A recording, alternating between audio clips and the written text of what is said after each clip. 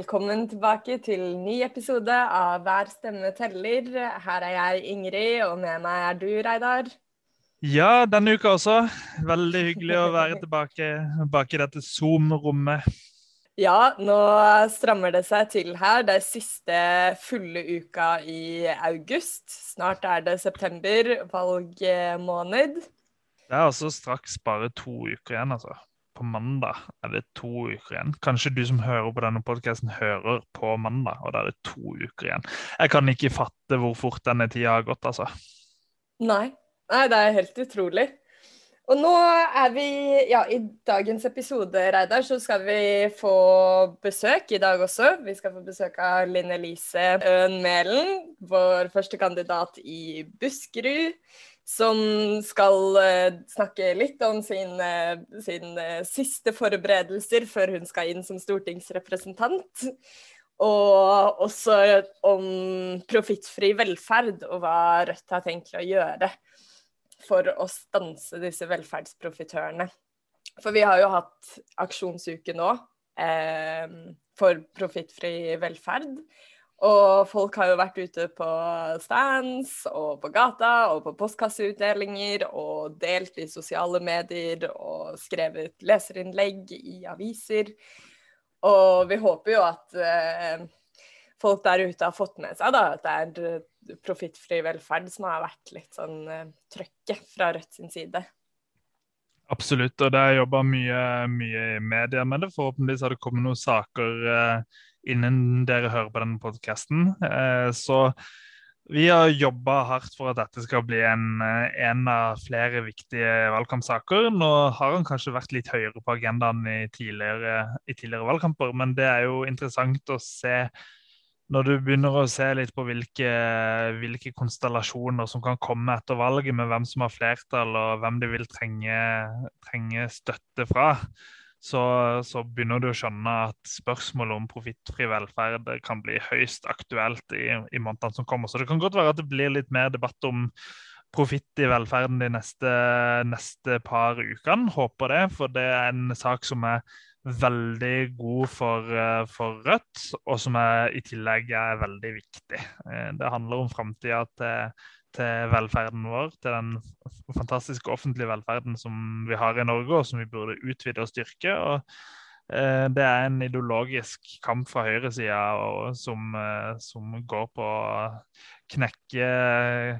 Altså det er vanskelig å gjennomføre sånn amerikanisering hvor alt blir helprivat, men her driver vi og finansierer de private for å kunne la det ikke være noe høyere priser, sånn at det bare er noen få som har råd til det, men man gir oppgaver som egentlig det offentlige skulle gjort til det private, og så kaster man penger etter det. Så det er snikprivatiseringa til høyresiden som pågår for fullt, og nå har vi virkelig muligheten til å stoppe den. Absolutt. Og heldigvis da, Reidar, så har vi jo kommet dit at det nå har blitt mulig for kandidatene våre å reise litt rundt og treffe velgere og komme seg ut i landet, til tross for at vi ser noen sånne smitteutbrudd her og der, men flere og flere får vaksinedose nummer 2, og vi ser jo blant annet Bjørnar har vært ute og reist litt i det siste. Bjørnar farter rundt i hele Norge, han, så det er imponerende å se hvordan han finner kreftene. Og nå så det var noen som var høyst imponert over han i den uka som var nå, hvor han først var på partilederutspørring på NRK på kvelden, og så på morgenen etter så var han på God morgen Norge på TV 2, tror jeg det var. De tok litt feil av, fordi innspillingen av den partilederutspørringen på NRK, den var på morgenen, så det var ikke så at han stilte i NRK-studio klokka 10 og så rett på God morgen Norge, altså, men han har et fryktelig travelt program og farter mye rundt og gjør en fantastisk innsats. Så det har jo kommet noen morsomme saker ut av dette også, for i Østfold, så satt han i baksetet med det er vel fjerde kandidat, hvis jeg husker riktig, Jan Petter Bastø, som bak rattet. Og der var han veldig komfortabel med Jan Petter som sjåfør. Og så var det stunt som sikkert mange har fått med seg i Stavanger, hvor Bjørnar skulle lære Mimir å kjøre. Altså førstekandidaten vår i Rogaland som holder på å ta lappen. Og med masse kameraer i bilen, og så kjørte de rundt i Rogaland i en drøy halvtime og snakket politikk. Og for dere som har sett videoen, Bjørnar var kanskje ikke så komfortabel og følte seg kanskje ikke så trygg med Mimir bak rattet, men det gikk bra, og Mimir gjorde en god jobb, altså, og i tillegg så snakket de om mye interessant underveis. Så hvis du ikke har sett det klippet, så vil jeg anbefale å gå inn og sjekke det ut på Rødt sin Facebook, for det var god underholdning og litt lærerikt samtidig, så det er en fin kombinasjon. Men Bjørnar reiser rundt på kryss og tvers, og skal en tur i dag, så er han og Marie Sneve i Akershus, og besøker blant annet Ringnes-fabrikken, og nå skal han straks til Hordaland, og skal til Nordland en tur, så Moxnes, han er overalt. Ja, jeg var jo med her i går på Universitetet i Oslo. Så var han oppe og skulle snakke for studentene, og det var jo kjempegøy. Det er første gang, ikke første gang, men der har studentlaget pleid å ha et konsept som de kaller for rød lunsj. Og dette er den gangen det har vært absolutt største oppmøte når Bjørnar har kommet innom på rød lunsj. Så det var jo kjempegøy å se at studentene både er så engasjerte og kommer og møter opp, og fikk snakket om de tingene som er viktige for studentene i valgkampen nå. Det ble jo mye prat om boligpolitikk, for eksempel, om Afghanistan, utenrikspolitikk og klima. Så veldig, veldig stas, altså.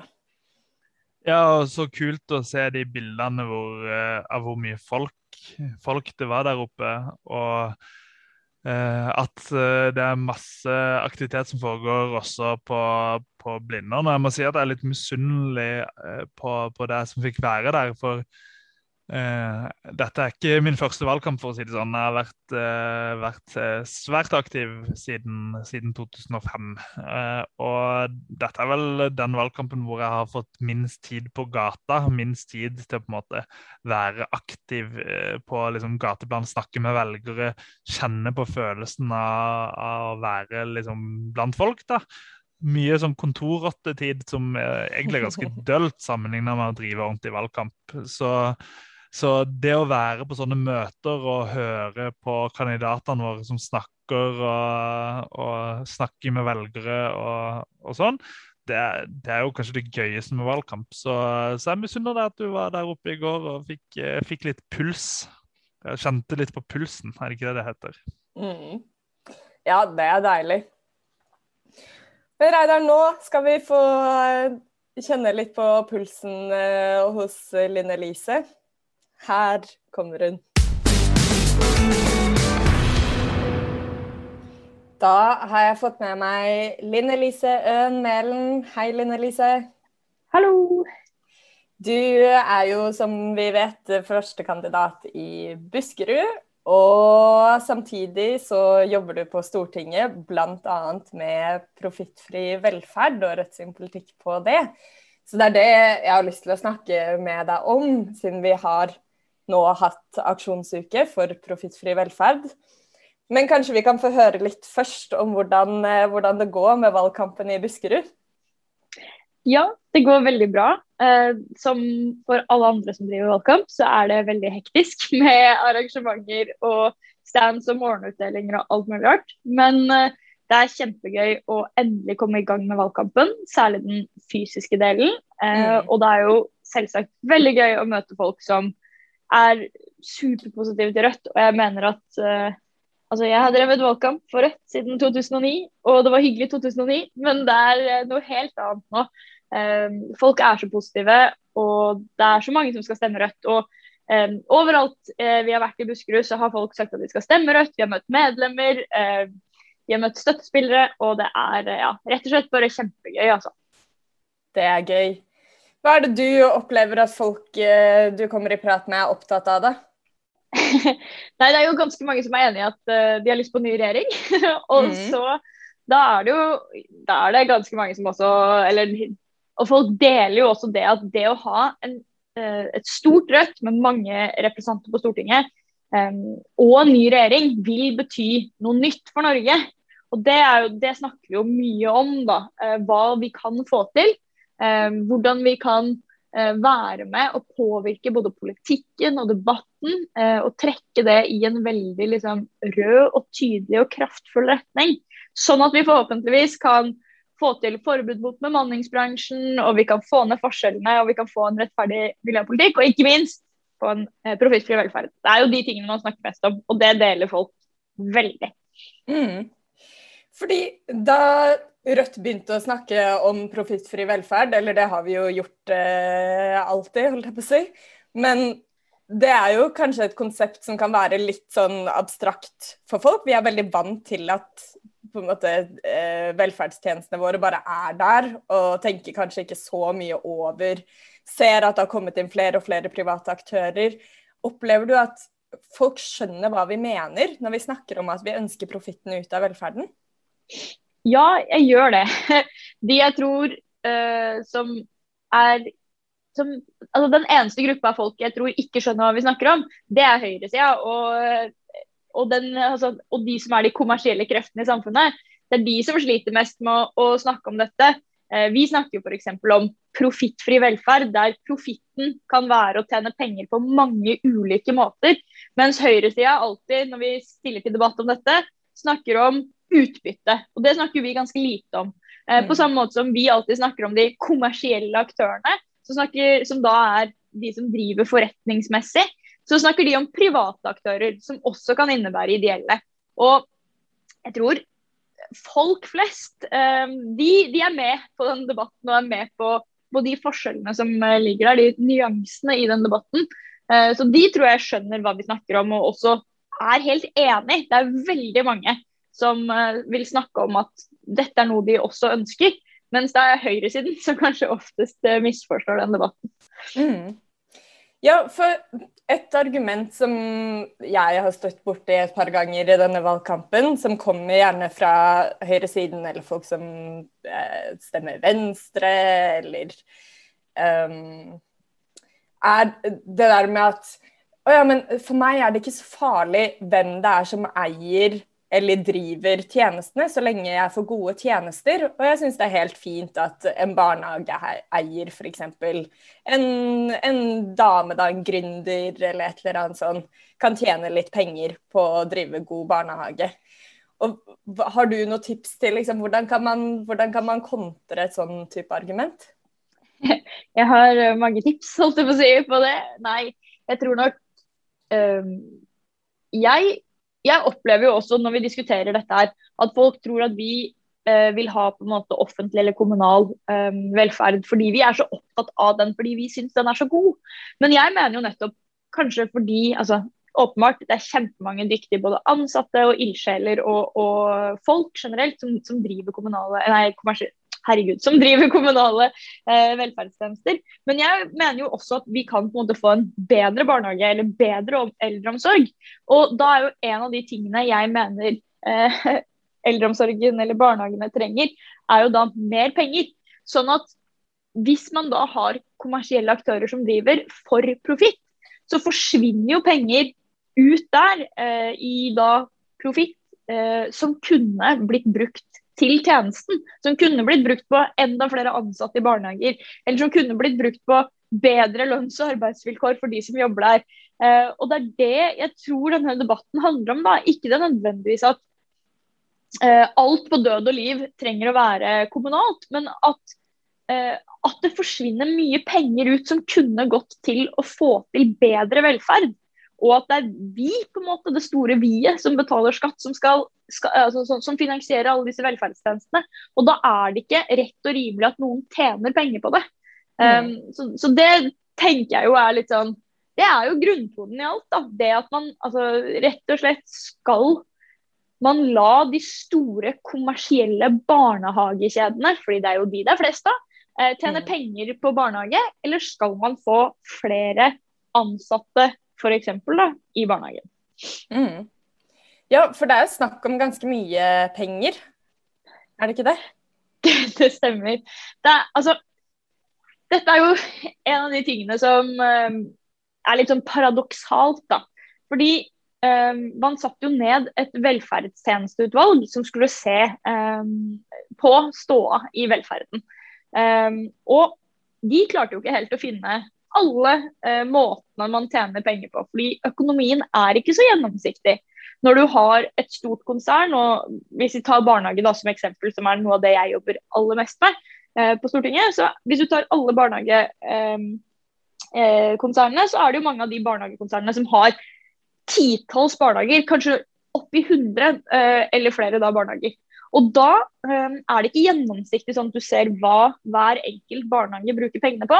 Da det bare sånn at stort sett, hvis man forenkler litt, stort sett alt bare på en måte en stor økonomi. Og så det stort sett alltid en post som heter noe sånt noe som transaksjon med nærstående selskaper. Og det betyr at de barnehagene, for eksempel de Espira-barnehagene vi har i Drammen, de sender da en sum penger over til Espira nasjonalt. Og så nok noen av de pengene de sender over helt sånn reelle summer for litt sånn felles regnskap eller felles lønnssystemer eller den type ting. Men de 4 barnehagene da, som jeg nevnte i Drammen, de sender liksom 6,5-7 millioner over til Espira nasjonalt. Og vi kan ikke vite om det, hva ellers det. De kan bare sette en sum da, og si at det liksom, det markedspris i hermetegn for på en måte leie, eller det markedspris for administrasjonskostnader eller den type ting. Og vi vet ikke noe mer om det enn akkurat det. Så en av funnene på en måte jo at man har denne merkelige og lite gjennomsiktige selskapsstrukturen som gjør også at man kan tjene penger på dette på helt liksom tullete måter. Og i tillegg så har man jo et system som har lagt opp utrolig gunstig med man har hatt billige lån som barnehagekjeder kunne få i Husbanken. Man har av og til også fått billige kommunale tomter der man kunne bygge på. Og det gjør jo at man har bygd masse barnehager, og så selger man da, som for eksempel både Gnist-kjeden har gjort, og Adolfsen-brødrene, som også inne i andre velferdstjenester. De har da solgt barnehageeiendom for, i Adolfsen sitt tilfelle, 2,7 milliarder kroner. Og da det jo sånn at dette en måte de tjente penger på da. Og så kan man tjene penger på, som sagt, transaksjon med nærstående selskaper, og så kan man tjene penger på å kutte pensjonskostnadene til de ansatte. Så det jo, man jo fryktelig kreativ da, når man driver kommersiell barnehage. Det må man I hvert fall gi de. Men du, Line Lise, nå det snart bare 2 uker igjen til valgdagen, og vi satser jo på både regjeringsskifte og en stor rødt-gruppe, kanskje med deg også. Og hva kan Rødt gjøre fra Stortinget for å endre på den modellen vi har i dag? Fordi som du sier, så det jo veldig mye av velferdstjenestene som styres fra kommunene. Så det et nasjonalt regelverk vi trenger, eller hva kan vi gjøre? Den gode nyheten at det ganske mye som kan gjøres fra Stortinget. Og så ønsker jo vi at man også skal ha for eksempel større selvråderett i kommunene da. For eksempel at hvis det overkapasitet i en kommune, altså hvis det for mange barnehageplasser, så kan man velge å legge ned en kommersiell og ikke bare de kommunale. Det jo en ting vi ønsker lokalt, men det mye av disse tingene vi kan styre nasjonalt. Og Rødt kommer med nå, ganske snart. Kanskje når denne podcasten ute, så har det allerede kommet, hva vet jeg. Men Rødt kommer med en plan for profittfri velferd. Og da går vi gjennom alle de viktigste sektorene, og konkrete tiltak som sørger for at da helse, omsorg, barnevern, barnehage, etc. blir pommes frites, holdt jeg på å si, blir profittfritt. Vanskelig ord der. Og det tror jeg jo på en måte man viser så tydelig hva man faktisk kan få til. Vi vet at i løpet av denne perioden vi har vært inne, så har Rødt stilt mange konkrete forslag. Vi har til og med fått med oss de rødgrønne partiene på noen av de. Så det vil si at hvis vi får et nytt flertall, så kan vi med Rødt sin hjelp få til noen konkrete ting som vi vet at allerede finnes flertall for. I tillegg til å presse på videre og dra debatten og politikken i vår retning. Så jeg er veldig håpfull om at vi kan få til veldig mye på denne fronten. Så er det dessverre sånn at Senterpartiet og Arbeiderpartiet, kanskje spesielt, har vært litt vinglete i en del spørsmål om profittfri velferd. Så da er det veldig viktig at Rødt er der og får med oss de, sånn at de både før valget sier og mener noen ting, og også følger opp etter valget. Fordi det er vi ikke garantert nå, for å si det sånn. Ja, for det vil jeg spørre deg om. Hva tror du, hvis ikke Rødt hadde vært der, hva tror du vi kan forvente av, la oss si, en AP-SP-regjering alene? Eller flertall? Hvis Arbeiderpartiet og Senterpartiet er alene, så tror jeg dessverre man ikke kommer til å se noe kraftfullt her i det hele tatt. Den forrige rødgrønne regjeringen, den klarte ikke å sette foten ned for profittfesten i offentlig velferd. Åpenbart så har Høyre-regjeringen på ingen måte klart dette, men det er ikke så stort, det er ikke så sjokkerende. Men Arbeiderpartiet og Senterpartiet vil ikke være nok alene. Det trengs et sterkt Rødt som er med på dette. Fordi vi har folkeflertall i ryggen, det er et flertall som vil dette, men jeg tror ikke man får en Arbeiderparti-Senterparti-regjering til å gå med på dette, eller dra det langt nok uten oss. Da tror jeg man kommer til å få sånne vage formuleringer, som kanskje at man da får et utbytteforbud, kanskje. Det mener jo vi ikke er nok, fordi som jeg nettopp sa, det finnes mange måter å tjene penger på kommersiell velferd utenom liksom utbytte. Eller kanskje man får noen på en måte innstramninger eller reguleringer, litt bedre tilsyn, men dette vil ikke være nok i det store bildet. Fordi det finnes så utrolig mange, for eksempel hvis vi fortsetter med barnehager, det finnes så mange barnehager, og det finnes så mange kommersielle barnehager, sånn at hvis man skal drive effektivt tilsyn på alle de, altså det går bare ikke an.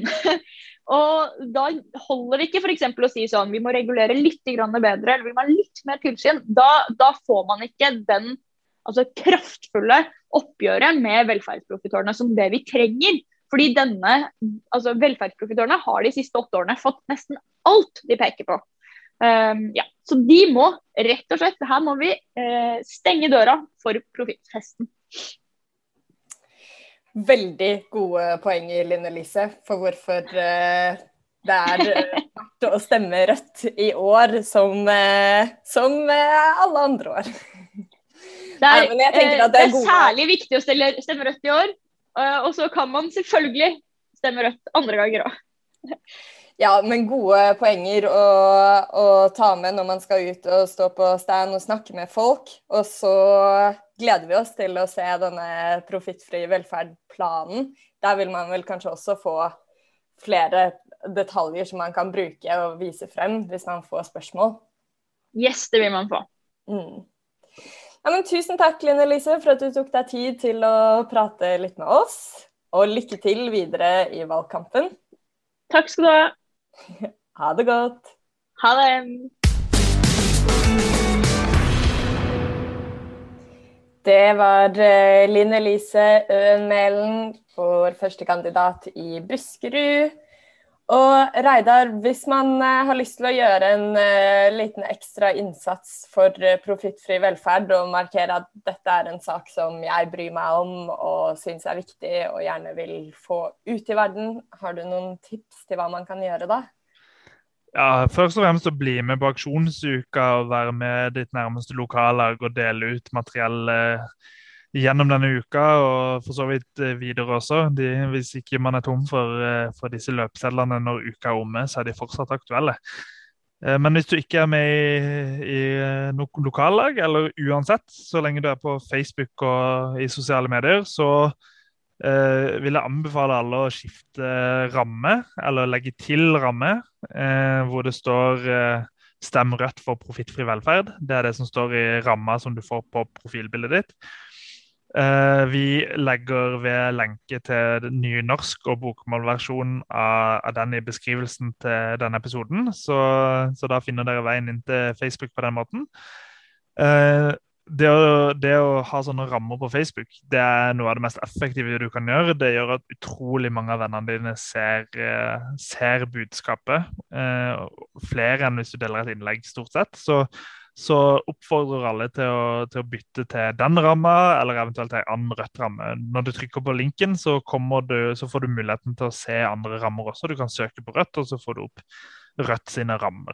Blant annet, jeg har forhåndsstemt rødt, eller jeg stemmer rødt, eller det finnes mange fine rammer. Og så har vi mye bra innhold denne uka om profittfri velferd på Rødt sin Facebook-side, så jeg vil anbefale å gå inn på den og bla seg litt nedover. Og der lanserte vi blant annet en veldig fin film denne uka i en slags sånn minidokumentarserie om Forskjells-Norge. Så er det en veldig fin 3 minutter lang film om profittfri velferd, hvor man intervjuer blant annet Linn Herning, som er en av Norges største eksperter på velferdsprofitører, jobber for velferdsstaten. Og med en barnehagelærer som snakker om forskjellen på kommersielle og kommunale barnehager. Så den er utrolig godt laget, veldig fin, får fram budskapet på en god måte. Anbefaler å gå inn og dele den, og hvis du ikke gidder å dele den, så anbefaler jeg i hvert fall å se den.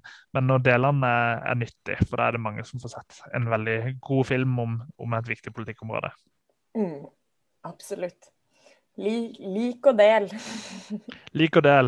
Det er mange som blir litt irritert over at man sier det på grunn av det er sånn Listhaug-språk, men realiteten er at denne påminnelsen om at det å like og dele er viktig, det er noe som fungerer, og det er ikke for Listhaug som har funnet på det, men det er ikke dumt av henne å si det, og det er ikke dumt av oss å si det. Men jeg skjønner hvorfor folk synes det er irriterende å bruke en oppskrift som også hun bruker. Men Reidar, hvordan ligger vi an på målingene? Enda en uke har gått. Har det kommet noe nytt? Ja, det kommer stadig vekk nye målinger, så nå har pulsen min gått litt ned igjen. Det ser bra. Ja, det er godt nytt, altså. Så nå har det kommet mye målinger som er hyggelige. Kanskje spesielt fra TV 2, hvor vi fikk en måling på 6,3%, men hvis du ser på snitt av målingene nå, så ligger vi an til å havne på ganske så nøyaktig 5% i august. Vi får se om det kommer noen målinger helt på tampen som vipper oss litt opp eller litt ned, men det er cirka der vi ligger på de nasjonale målingene, og det skal vi være veldig godt fornøyd med. Jeg så en oversikt på Poll of Polls nå som viste at siste uka er snittet vårt 5,2 på de målingene som har kommet. Så vi har på en måte blitt ferdig med, det kom 2 målinger i forrige uke, var det vel, som var på 3,2 og 3,8%. 2 målinger under sperregrensa, og det er litt sånn slag i magen som gjør deg litt nervøs. Men kanskje får det oss litt på tå hev også, og minner oss på at dette valget er ikke avgjort enda, for det er det utvilsomt ikke. Men nå ser det litt bedre ut. Det kan være at de 2 dårlige målingene var litt sånn øyeblikksmålinger akkurat rett rundt den klimarapporten som på en måte du så at Miljøpartiet hadde en klar framgang akkurat da, og du så en del andre ganske store endringer, men det kan være at de pekte på en tendens akkurat da, som i hvert fall for vår del har stoppet opp og er litt mer tilbake til den trenden vi har sett i juni og juli, og at vi er på rundt 5% da på de nasjonale målingene. Så har du de lokale målingene. Det har fortsatt å komme inn noen flere gode målinger der. Gode målinger i Nord-Norge, en rekordmåling i Nordland, hvor en av våre mange tidligere gjester, Geir Jørgensen, er inne på direktemandat i den målingen med margin, 7,8% i Nordland, som er helt rått. Ja, det er fantastisk. Så har det kommet målinger på pluss 2 målinger i Troms på rett over og rett under 5%, som er et kjempevalgresultat. Og så er det et eller annet som skjer i Finnmark, altså. Der fikk vi ny, sterk måling. Der har vi også hatt en måling på over 7%, men denne gangen fikk vi 6,5%, som er kjempebra. Og så er det jo andre ting som rører seg der også, for det er en egen lokal liste som heter Pasientfokus. De har jo en interessant sykehuskamp som foregår i Finnmark, men det er en sånn Alta-basert liste. De ønsker et eget sykehus i Alta, som på en måling kom inn på direktemandat fra Finnmark, og det er helt sjukt hvis det skjer. På den målingen fikk de 13%, mens de har ligget på sånn 6% på den målingen hvor vi fikk 6,5%. Men det er noen interessante ting som skjer i Finnmark, og en av de er at det går bra for Rødt. Så jeg har snakket om det før, at jeg har et sånn kjempe Excel-dokument hvor jeg fører inn alle de lokale målingene, og så ser jeg hva de ville ført det hvis den siste lokale målingen i hvert valgdistrikt blir valgresultatet. Hva blir det nasjonale valgresultatet da? Og akkurat nå så ligger det på 5,4%. Så det er jo faktisk helt sykt. Og en av grunnene til at det ligger på 5,4%, det er at vi også har fått en ny Oslo-måling, det glemte jeg å nevne, på 9,8%. Og det er vel den nest beste Oslo-målingen vi har hatt de siste par årene. Og den beste, det var jo forrige NRK Supermåling som kom for et par uker siden nå, så det tyder bra. Akkurat nå ser det ut til at Seher Aydar skal komme inn som Rødt sin andre stortingsrepresentant for Oslo, og for de som driver valgkamp i Oslo, så er det ikke umulig å få inn en tredje på utjevningsmandat. Så all grunn til å stå på i Oslo også. Så kom det en måling i Oslo for noen dager siden også, som var litt dårligere. Så man er ikke 100% sikre på oppslutninga. Den var på 7,5%. Det er fortsatt 0,3 høyere enn det vi fikk i lokalvalget sist, så det er også en framgang. Men på den målinga så er ikke Seher inne. Den som er inne i stedet da, på siste mandat i Oslo, vet du hva han heter?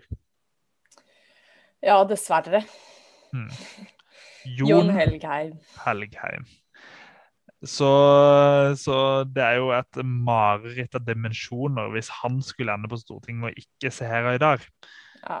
Og det var vel snakk om 1000 stemmer i akkurat den målingen da, så det gir jo et nytt og godt argument for å stemme på Rødt i Oslo. Så hvis noen mangler et argument utover et strategisk argument, utover på en måte all den gode politikken til Rødt, så går det an å nevne det for bekjente i Oslo, at Seher Aydar er nærmest å ta mandat fra Jon Helgheim.